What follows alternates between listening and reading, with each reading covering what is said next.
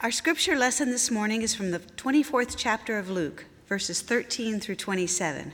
Please stand as you are able for the reading of the gospel.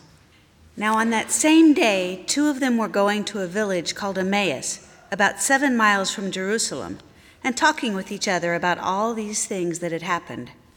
While they were talking and discussing, Jesus himself came near and went with them, but their eyes were kept from recognizing him. And he said to them, "What are you discussing with each other while you walk along?" And they stood still, looking sad. Then one of them, whose name was Cleopas, answered him, "Are you the only stranger in Jerusalem who does not know the things that have taken place there in these days?" And he asked them, "What things?" They replied, "The things about Jesus of Nazareth, who was a prophet, mighty in deed and word before God and all the people, and how our chief priests and leaders handed him over to be condemned to death and crucified him. But we had hoped that he was the one to redeem Israel. Yes, and besides all this, it is now the 3rd day since these things took place. Moreover, some of the women of our group astounded us. They were at the tomb early this morning, and when they did not find his body there, they came back and told us that they had indeed seen a vision of angels who said that he was alive. Some of those who were with us went to the tomb and found it just as the women had said, but they did not see him." Then he said to them, "Oh, how foolish you are, and how slow of heart to believe all that the prophets have declared. Was it not necessary that the Messiah should suffer these things and then enter into his glory?" Then beginning with Moses and all the prophets, he interpreted to them the things about himself in all the scriptures. This is the word of God for the people of God. Thanks be to God. So in case you didn't notice, the story that she just read to you is Easter Sunday. That's the 3rd day that they're talking about. And this is the walk to Emmaus. And so you have these two characters, one whose name we never know, and the other being Cleopas. And what's so cool about that is that Cleopas is never mentioned anywhere else in the scriptures. We have no idea who this character is. And I love that because that says to me that Jesus showed up for regular folk like you and I, people who weren't part of the 12 that were chosen, but that mass of others, those who followed and listened and learned and wanted to hear and know more. But this is Easter Sunday, and it seems appropriate, really, that as we begin Lent this week, that we would have our eyes on the goal at the end of that season, which is Easter Sunday. And so we have these witnesses that are walking along, and they've seen what's happened in Jerusalem. But verse 16 is very, very clear, and it says they did not know what they had seen. They did not understand. And so I Googled walk to Emmaus and I have this great image. I believe this is supposed to be Jesus walking with the people on the road to Emmaus. And so we have this revealing and unveiling, and the scripture says that God, through Jesus, told them what the meaning of those events meant. I think that happens to us all the time. I think that when we're in the midst of life, we have trouble seeing meaning in it. We don't have a lot of wisdom about what happened in our everyday, and we forget to pause and go, wow. That was pretty incredible. And for some of us, it may take everybody else at our house going to bed before we can take that breath and look back at our day and appreciate where we saw God. And for others of us, we may need to leave our homes completely, have an interruption to our regular schedule and be in a different place. And then for some like me, I like to move and do and be. And so we have this interesting journey and conversation. Sometimes we just don't get it. And it takes being in conversation with somebody else before we realize what we missed, right? They remind us to see the holy in the everyday. And the thing about it is, all of these things are happening for these two people. They are in conversation. They are away from their daily life. They are on this journey. And so they step away. And in the stepping away, God reveals to them the Easter story. What does it mean? Why did it happen? And so this is our last week of our series called Ancient Glimpses. If you haven't been around or if you are a guest, we have been looking backwards at ancient practices and ways in which we can open ourselves to the Holy Spirit, where we can know God more. And to be honest with you, some of those have been kind of hard, right? Like, be still. Stop talking so much. Just listen and let God speak, right? Some of those are hard to do. And so doers, people who like to be busy, people like me, even when we know we're supposed to do those things, we know they're a balm to our soul, sometimes it's hard to be still. We make grocery lists, or we think of all the things we should be doing, or right? It's just hard for some of us to stay focused. And so I want to tell you a story. A couple of years ago, three clergy friends and myself, we went on a clergy retreat into Colorado, and we were, as part of this 3-day retreat, we were told that we had half a day of silence on the schedule. We're not allowed to talk to anyone for half a day. Well, that was hard on me. And so we were told we could do anything we wanted. And so my friend Bob, who's a pastor in Oregon, he went down to the hot tub connected to our building, and he laid in the water and looked at the trees and just thought for half a day. I can't imagine being still that long. And then my other friend, Bill, they had told us about these different books that we should read. And so he decided to be productive in his half a day of silence. And he read one of the books and, was getting smarter kind of thing. And then my friend Paula took that time. She decided to catch up on work and got out her computer and tried to get through her list of things to do. But I was in Colorado. I didn't want to be stuck in the cabin. And so I went for a hike. And this was another hike I took during that week.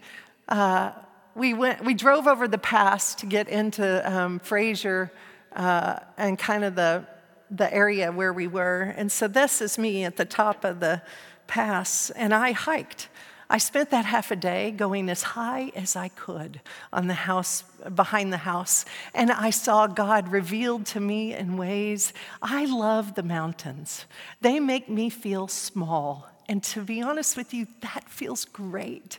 When my life feels like my problems and my worries are so big, to feel small and to realize my own insignificance, that makes me breathe easier.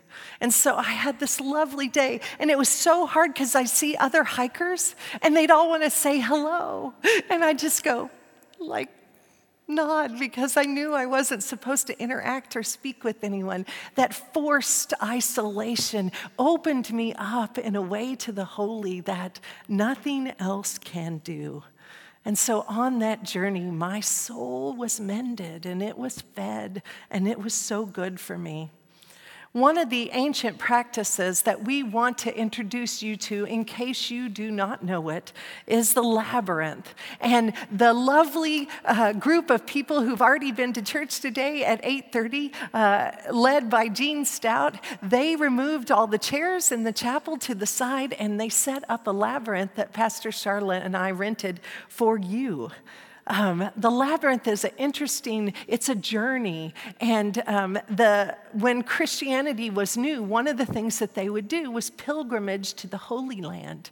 And they would take this journey, and then they would sit in that holy place, and then they would go back home. Well, what happened was Jerusalem was conquered in 638, and so it was no longer possible or safe to go to Jerusalem. And so it prompted the development of these labyrinths. Now, the one that we have rented is a copy of one that was built in the year 1220. And you are invited to walk the labyrinth and be still and be quiet and to see if you can open yourselves to the holy. It's important that you realize that a labyrinth is not a maze. It is not the intention for you to get lost or to not be able to find your way.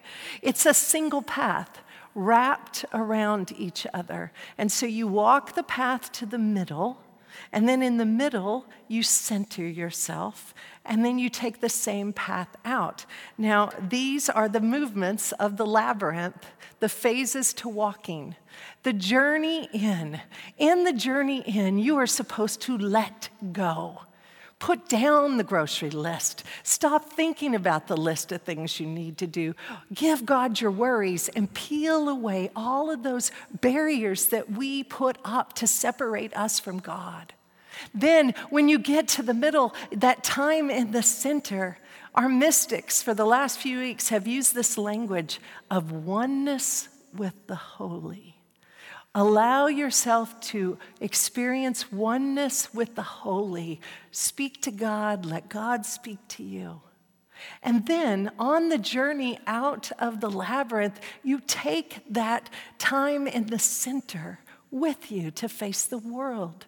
You don't leave it behind, but you carry it because you have been nourished and you have been fed by the Holy Spirit.